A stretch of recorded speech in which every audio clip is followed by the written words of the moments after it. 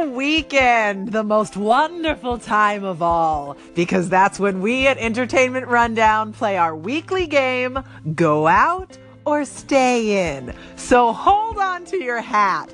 Or sell your hat to buy a beautiful set of combs for your wife. But then she sold her hair to buy you a chain for your hat. Remember that story? I think it was called Bad Gifts. Also, it's time for the entertainment news. Or as I like to call it, your recess from the real news. Here we go. Yesterday was the winter solstice, the darkest night of the year, and fittingly, on this night, it was reported that Jennifer Lawrence, America's sweetheart, and Darren Aronofsky, America's friend from college you don't text back anymore, might be getting back together. Let this be a lesson to us all that after a breakup, you need to throw yourself into hiking and Tinder right away, lest you be vulnerable to a relapse.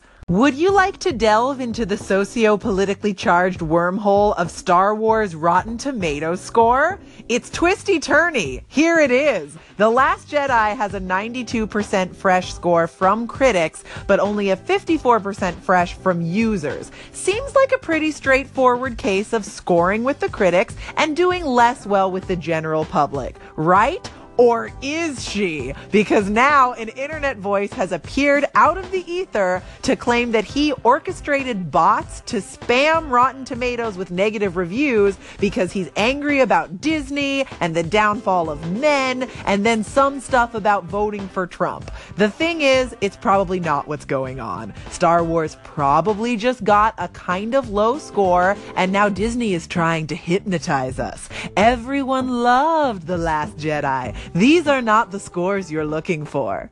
The Miss America organization has lost its television partners over lewd emails that Miss America's CEO exchanged with a writer for the pageant about various contestants' bodies and sex lives, and you know the drill. So now the future of the Miss America broadcast is unclear/TBD. I think I speak for many of us when I say I am shocked that Miss America kept going even after women were legally allowed to vote and own property. Sam Smith, a man possessing the greatest and most intoxicating voice since Ariel from The Little Mermaid, is officially dating actor Brandon Flynn from 13 Reasons Why. I don't know much about this Brandon Flynn character, but he better treat Sam Smith right. And I say this as someone who does not know and has never met Sam Smith, but when I hear him sing, I love him more than my family. It's the weekend, and that means it's time to play Go Out or Stay In, a weekly game where we pit the most recent theatrical releases against the latest morsels available to stream on Netflix.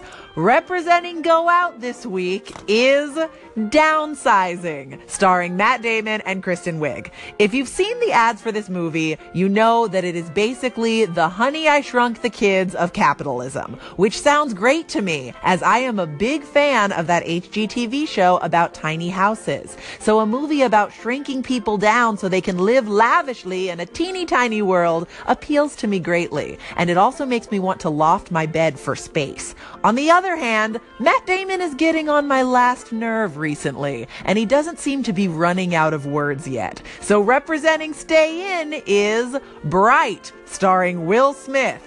I'm going to tell you the premise of Bright, but you're not gonna believe me.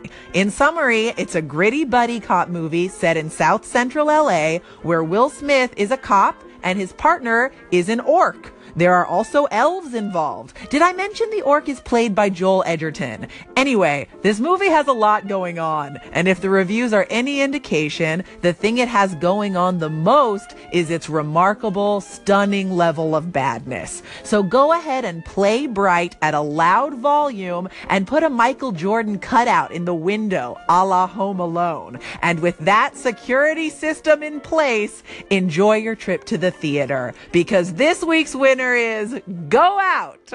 To be clear, we are still in a fight, Matt Damon. We are not all the way cool yet. I just really want to see all those teeny tiny people hold up giant saltine crackers, because that delights me, and I don't know why. Take care, guys. I'm Olivia Harewood, and I will catch you next time. Until then, Recess adjourned.